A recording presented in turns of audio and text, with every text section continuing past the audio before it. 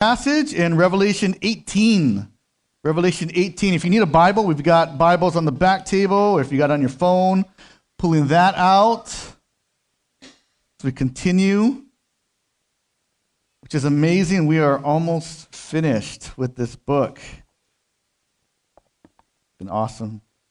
Awesome for me. So, Revelation chapter 18.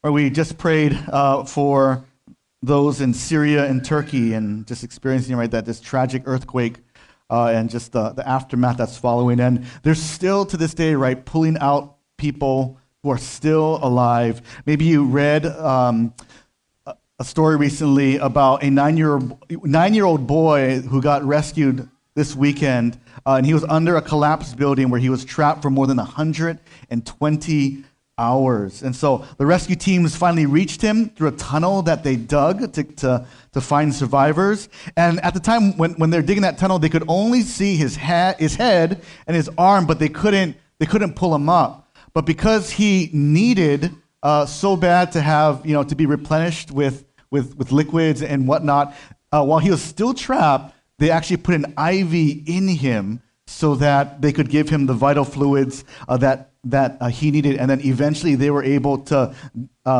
dig him out, right? And by God's grace, right, he was rescued. He was freed from being trapped, right? Unimaginable, right? Can't imagine just being trapped for 120 hours and surviving that, right? And the freedom that he must have felt,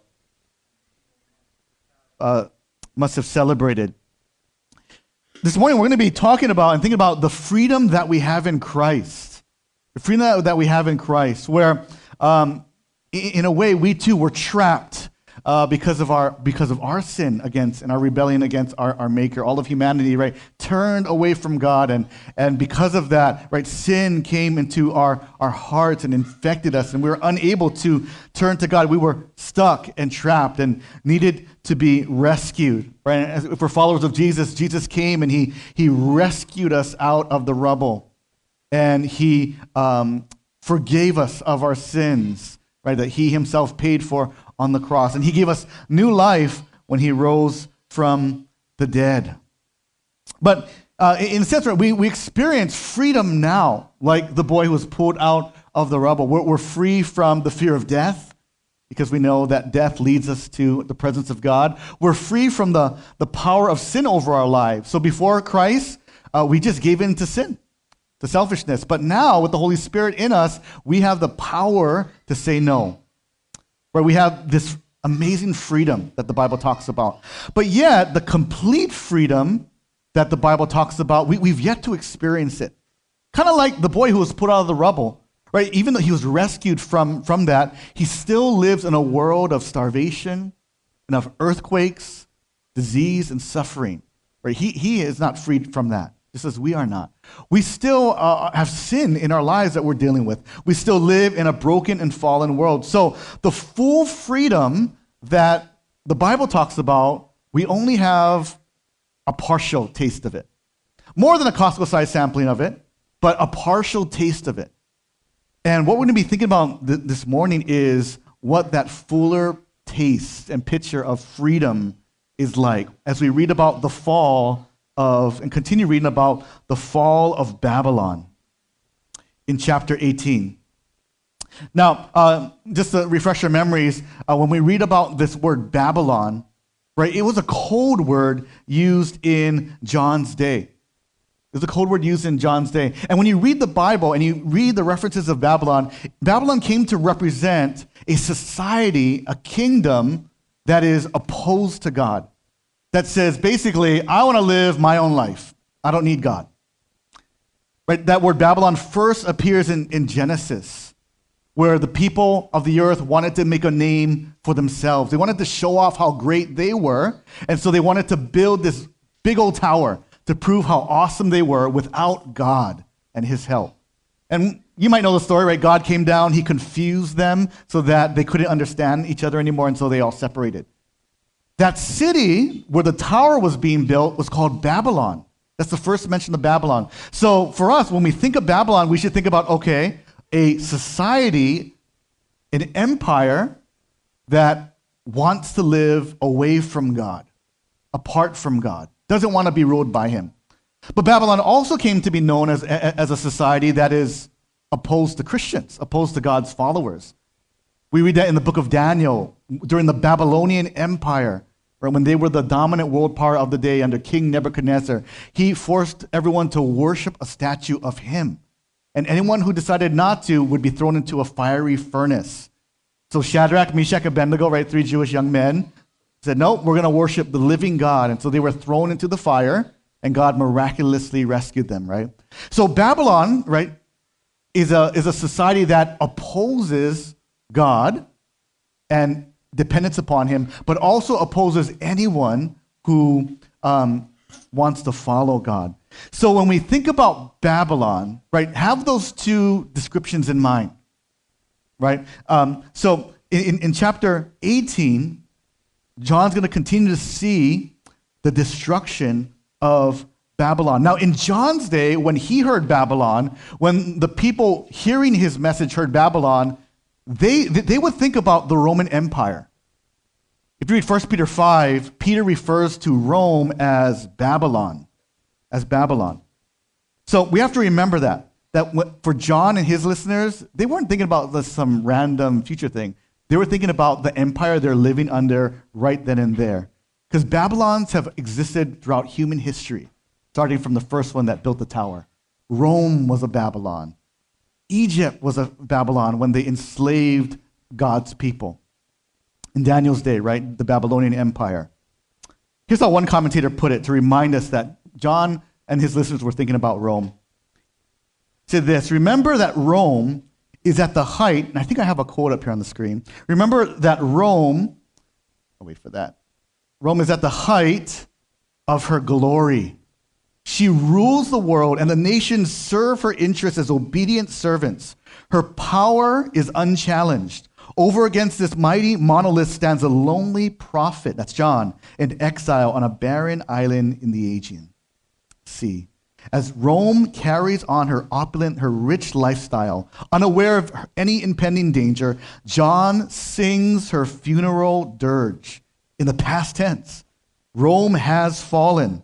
The mighty city has become nothing but a haunt for evil spirits and unclean animals. Imagine how this message fell on the ears of believers in the 7 churches that John was writing to. Facing persecution and loss, they are led to the prophetic spirit to understand that their oppressor will soon be destroyed. The future is not desolate, but filled with joyful expectation of the vindication of their faith.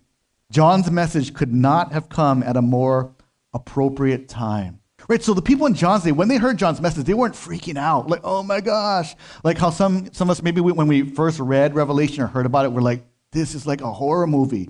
No, for John's listeners, they would have been expectant, hopeful, that this oppressive empire they're living under, it wasn't going to last forever. And sure enough, right, the Roman Empire, as in John's day, it's not around. Every beastly, every Babylonian-type empire will come to an end. Right? So as we have been reading through Revelation, the hope is that we wouldn't leave fearful of the book, but just like the first readers of John's day, expectant and hopeful because God is bringing about judgment on Babylon. So let's go ahead and jump into Revelation chapter 18, starting with verse 1. As we continue to read about the fall of Babylon. After this, I saw another angel with great authority coming down from heaven, and the earth was illuminated by his splendor. He called out in a mighty voice, "It has fallen. Babylon the Great has fallen. She has become a home for demons, a haunt for every unclean spirit, a haunt for every unclean bird, and a haunt for every unclean beast and despicable beast. For all the nations have drunk the wine of her sexual immorality, which brings wrath. The kings of the earth have committed sexual immorality with her, and the merchants of the earth have grown wealthy from her sensuality and excess." Right here, John's hearing about the fall of Babylon, and it's in the past tense. Why? Because it's just telling us that it is certain. It is guaranteed. Just as the Roman Empire fell in John's days, John's Babylon, we know that all Babylonian-type empires, even the future one to come, will fall. It's certain. Every empire that says no to God will fall, has an expiration date. Let's read verse 4. It says this, then I heard another voice from heaven, come out of her, my people, so that you will not share in her sins or receive any of her plagues. For her sins are piled up to heaven, and God has remembered her crimes. Pay her back the way she also paid, and double it according to her works. In the cup in which she mix a double portion for her. Right, again, Babylon is pictured as a prostitute. That's why you hear the word her. As she leads people away to worship her and worship the things that she promises, power and wealth and pleasure. And the people end up worshiping these things instead of worshiping God. And here's what we see, though, is there's a call in verse 4 to come out of Babylon. What that means is that even though God is bringing judgment upon the kingdoms of the world that oppose God, there's still time. There's still an opportunity to repent.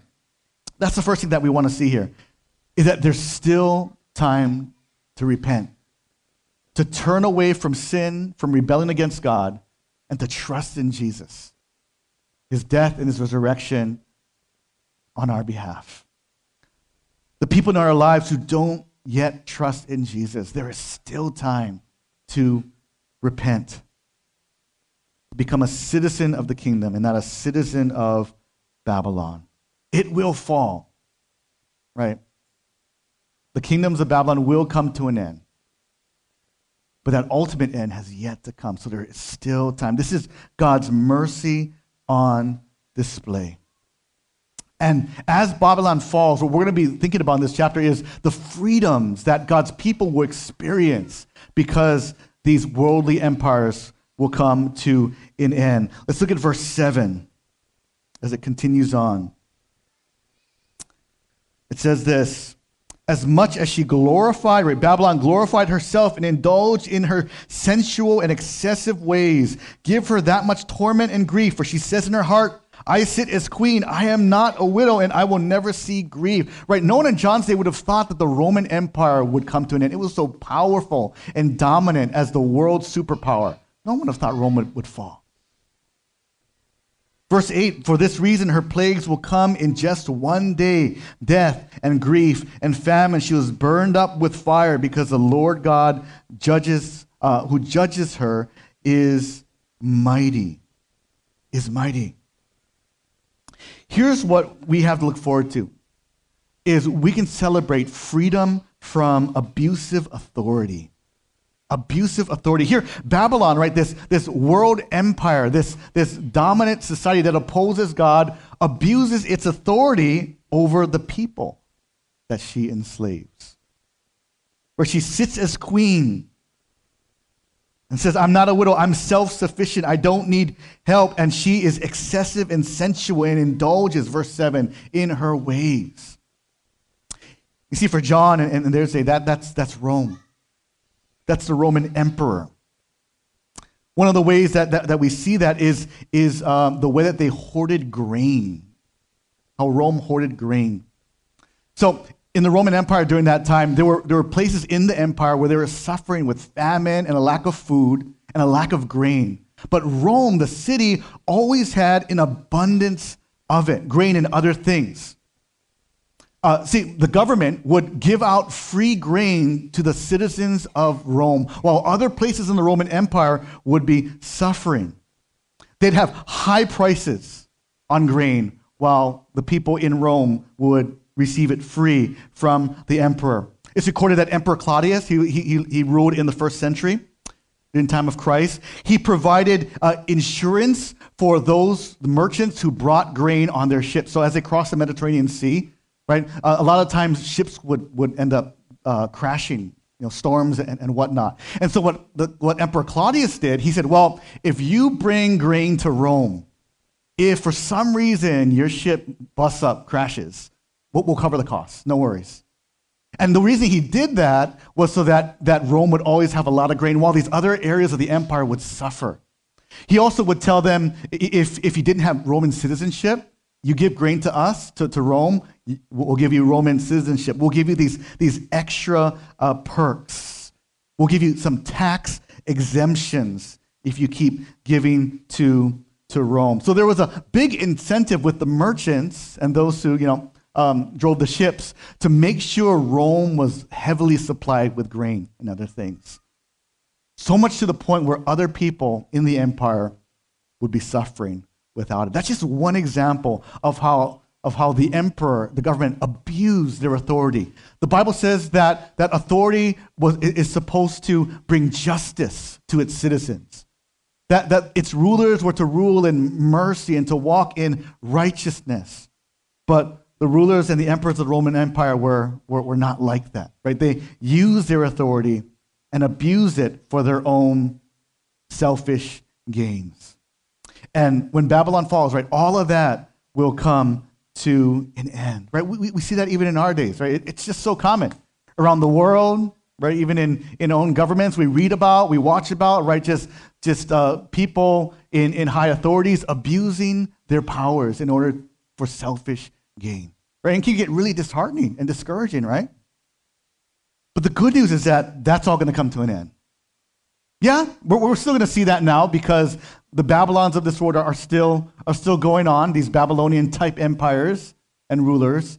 But one day when Christ returns, he's going to put a complete end of the abuse of authority.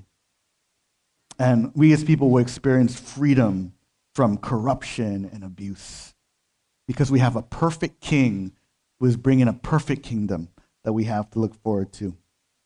So that's the first thing we celebrate, a freedom from abusive authority. Let's read on in verse 9 as we continue here about Babylon's fall. The kings of the earth who have committed sexual immorality and shared her sensual and excessive ways will weep and mourn over her when they see the smoke from her burning.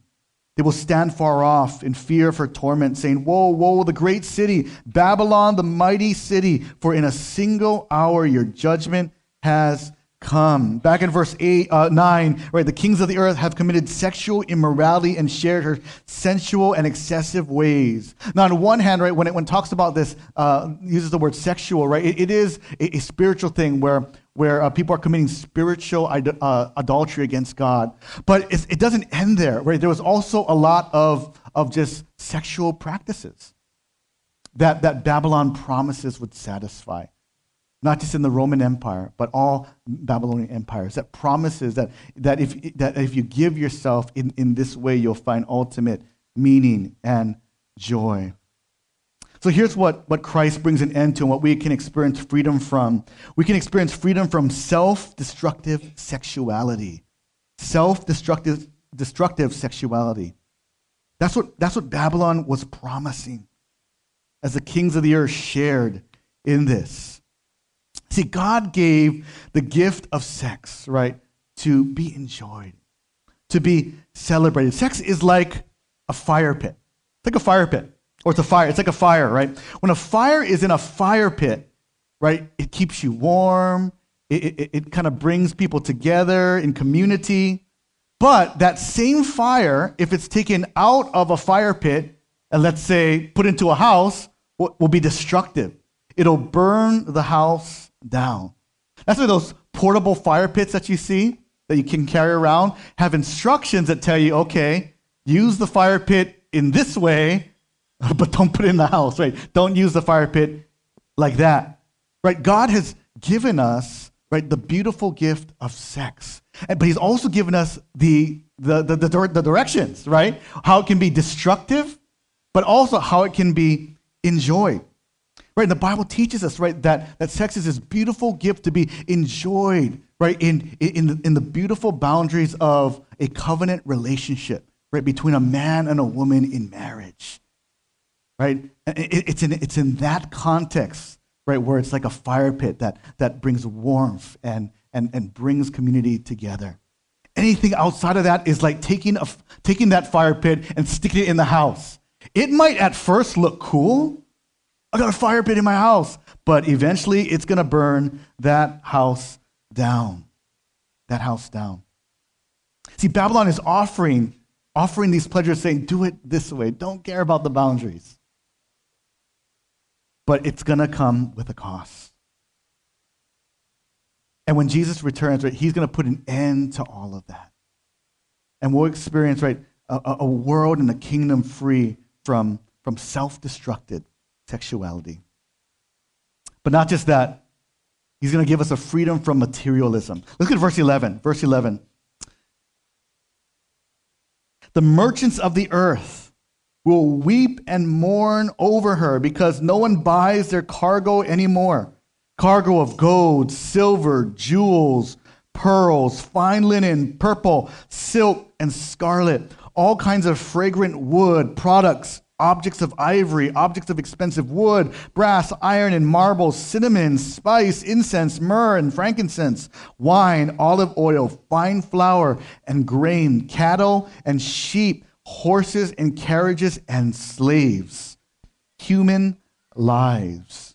Right? Notice here, right, in Babylon, notice the order, right? Lists all these kinds of materials and resources, and only at the very end does it say slaves, human lives, right? And it might be showing us the devaluation of God's image bearers, of humanity, where they're placed at the bottom of the list. This is a picture, right, of materialism, right? Babylon promising that you will reap all of these riches, all this stuff, if you just follow her and live in her kingdom. It's chasing after stuff. The same is true today, right? There are so many appeals to buy things and to own certain products and be in certain fashion circles that feels like, gosh, like unless I have this thing, I can't be happy. Right? Once you hear about the newest iPhone, isn't like, dang, I gotta get that. My phone's old. Mine's just a 13. That's too old. I gotta get the 14. Right? It's weird how that allure of feeling like, at first I was satisfied, but now that I see there's something newer and better, I gotta have that. It's that appeal to think that something that I can buy and own will ultimately give me pleasure. I think of one of the examples here of gold. Right, and how people in John's day pursued gold, just like people in our day pursue gold at all costs. Maybe we read about Brazil, right, and the Yanomami people group, right, one of the most isolated people groups in the world, right, in Brazil. What happened were these illegal miners who came looking for gold, entered into Brazil, thousands of them, and they've been accused of introducing disease and violence and messing with the environment where the indigenous people live, to where they're getting sick and they're dying, all because these thousands of miners who entered illegally in Brazil are out to get gold, right? People do crazy things to get rich, right? That's the way of Babylon. Here's the crazy thing, right? When we read on in Revelation, in the new heavens and new earth, the streets of heaven are made of gold, right? The very things that people kill after now is going to be so common in the kingdom of God. The things that we think now, man, I can't live without that car, that home, or that new electronic device, or that new product. In the end, we're going to feel like, man, why was I chasing after that so much? Why did that thing have such a hold on my heart? Right, even as followers of Jesus, we can still feel that need to have that thing that we just feel like is going to make us happy, that we'll do anything for, even though it's unwise to get it. Well, when Christ returns, right, the presence of sin in our lives, even the temptations, will be put to an end. I can't imagine temptation being gone, right? Because we've always experienced it. But when Christ returns, even that appeal to chase after materialism and stuff will no longer be there. He'll free us from that temptation. Let's read on verse 14. It says, the fruit you craved has left you. All your splendid and glamorous things are gone. They will never find them again. The merchants of these things who became rich from her will stand far off in fear of her torment, weeping and mourning, saying, Woe, woe, the great city, dressed in fine linen, purple and scarlet, adorned with gold, jewels, and pearls, for in a single hour such fabulous wealth was destroyed. And every shipmaster, seafarer, and sailor, and all who do business by sea stood far off as they watched the smoke from her burning and kept crying out, Who was like the great city? They threw dust on their heads and crying out, weeping and mourning, Woe, woe, the great city, where all those who have ships on the sea became rich from her wealth, for in a single hour she was destroyed. Right? So for those who invested in Babylon, past as well as future Babylon, when it's destroyed, will be so bummed. And their sadness shows that their hearts were aligned to Babylon and not to the kingdom of God. I love how Pastor Tim Chester put it. He said it like this. It seems John, he's inviting his readers to mourn with them over the collapse of the glories of Rome. But as he does so, John sets a trap. Those who lament the fall of Rome reveal the extent of their compromise. Right? In other words, those who love Babylon will be sad when it's gone. But in contrast, as we'll read, those who are citizens of heaven will rejoice because they know how wicked and destructive Babylon really is. Let's look at verse 20. In contrast, not weeping, verse 20, rejoice over her, heaven. And you saints, apostles, and prophets, because God has pronounced on her the judgment she passed on you. Then a mighty angel picked up a stone like a large millstone and threw it into the sea, saying, In this way Babylon, the great city, will be thrown down violently and never be found again. The sound of harpists, musicians, flutes, trumpeters will never be heard in you again. No craftsman of any trade will ever be found in you again. The sound of a mill will never be heard in you again. The light of a lamp will never shine in you again. And the voice of a groom and bride will never be heard in you again. All this will happen because your merchants were the nobility of the earth, because all the nations were deceived by your sorcery. In her was found the blood of prophets and saints and all those slaughtered on the earth. Right, Babylon, again, these societies and kingdoms that want to live apart from God, they look powerful, they look beautiful, and they look like you want to be a citizen of it. But under that beauty is death. They're deadly. Right, verse 24, in her was found the blood of prophets and saints. Right, they persecute and kill God's people, but also all those slaughtered on the earth. Here's the last thing we can celebrate and look forward to experiencing in the future is freedom from injustice. Freedom from injustice. For the Roman Empire, right, they persecuted God's people at different stages of the empire time. Not long after John, one of his disciples named Polycarp, who was a bishop, like a pastor in Smyrna, which is modern-day Turkey, he was killed for the faith. His martyrdom was the earliest record recorded of someone dying for the faith outside of the Bible. How the record goes, he was arrested for being a Christian, and he was taken to the Roman authorities. This is in the 2nd century, and he knew the Apostle John. He was one of John's disciples. And they arrested him, and because he was really old, over 86 years old, they felt bad for him. So he said, you know what, Polycarp, all you need to do, right, is say you're no longer an atheist. Right? Worship Caesar. Now, Christians in their day were called atheists because they only worshiped one God. And for the Romans, they're like, no, there's a lot of gods, so you're an atheist because you only worship one God. They told Polycarp, just say you're not a Christian anymore. Jesus isn't your king, Caesar is king, and you'll be okay. But this is what he said. And I'll quote him. Polycarp said this. He said, 86 years have I served him, Jesus, and he has done no wrong. How can I blaspheme my Savior and King. And so they told him, well, we're going to throw you to the wild animals. They're going to eat you to death. And he's like, okay. Then they told him, well, okay, if you're not afraid of dying from the wild animals, we're going to burn you to death. And so they're going to nail him in order to be burned to death. But he said, you don't have to nail me. I'll just stay there. And so instead they tied him and they surrounded him by wood and they started the fire. And for some reason, whether this part is legend or actual fact, it was recorded that as they lit the fire, it didn't get onto Polycarp. So one of the officials ordered a soldier to stab him instead, and they stabbed him. And that's how Polycarp died for the faith. Right? That kind of injustice, that kind of persecution. So here when it says back in this last verse in 24, in her was found the blood of the prophets and saints, that's like Polycarp.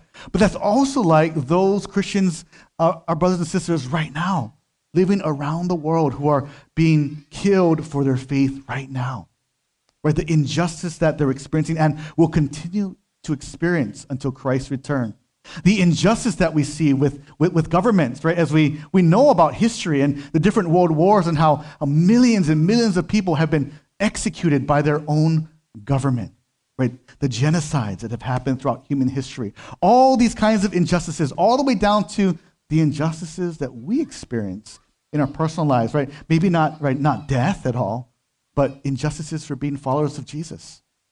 Injustices for holding on to his word when our workplace or when someone in our sphere of friends might mistreat us or do us wrong because of our faith in Jesus. That injustice, all of it, though we experience now in this life, will come to an end with the fall of Babylon.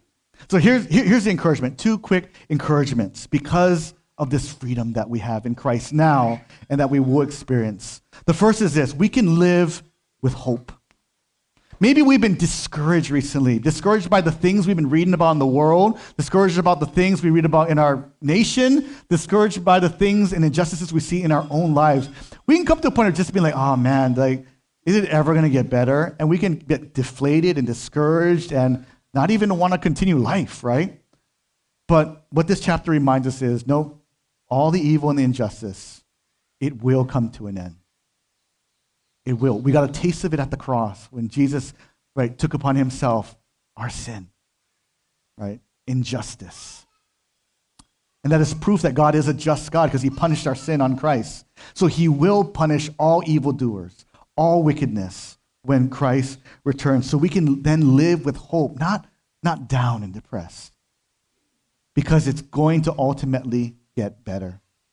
It's going to get perfect when Christ returns. So live with hope. And second, real quick, we can live with gospel generosity.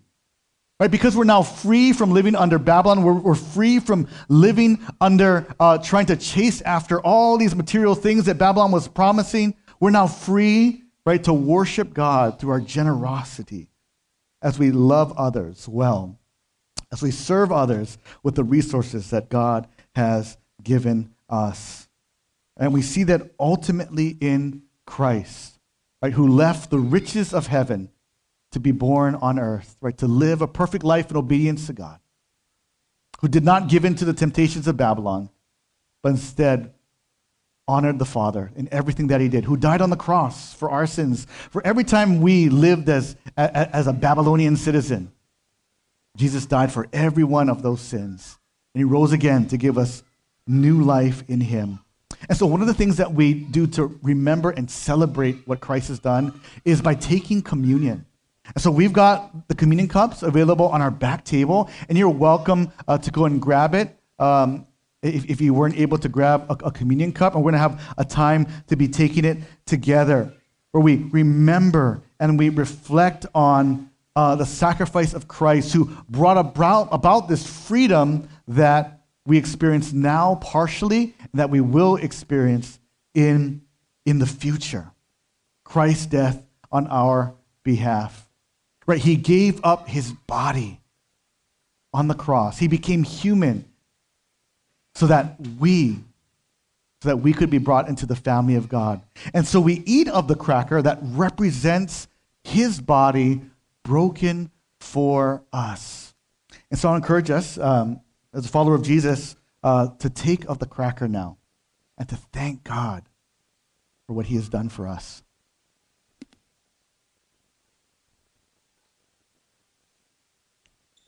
Jesus shed his blood on the cross, forgiving us of our sins, a life for a life. And so we drink of the juice, reminding ourselves of his shed blood on our behalf.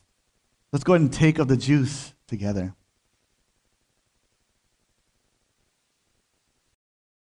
You want to, or you can just give at the box in the back. So let's continue to celebrate the freedom that we have in Jesus through singing to him. Let me go ahead and pray for us. Father, we thank you for the cross. We thank you for Jesus and the freedom that he has brought, and the freedom that we have yet to experience from living in a broken world that's filled with injustice and violence and temptation. That one day, all of that will be gone. Can't imagine for sending your son Jesus that we could experience this freedom. And it's in his name we pray. Amen.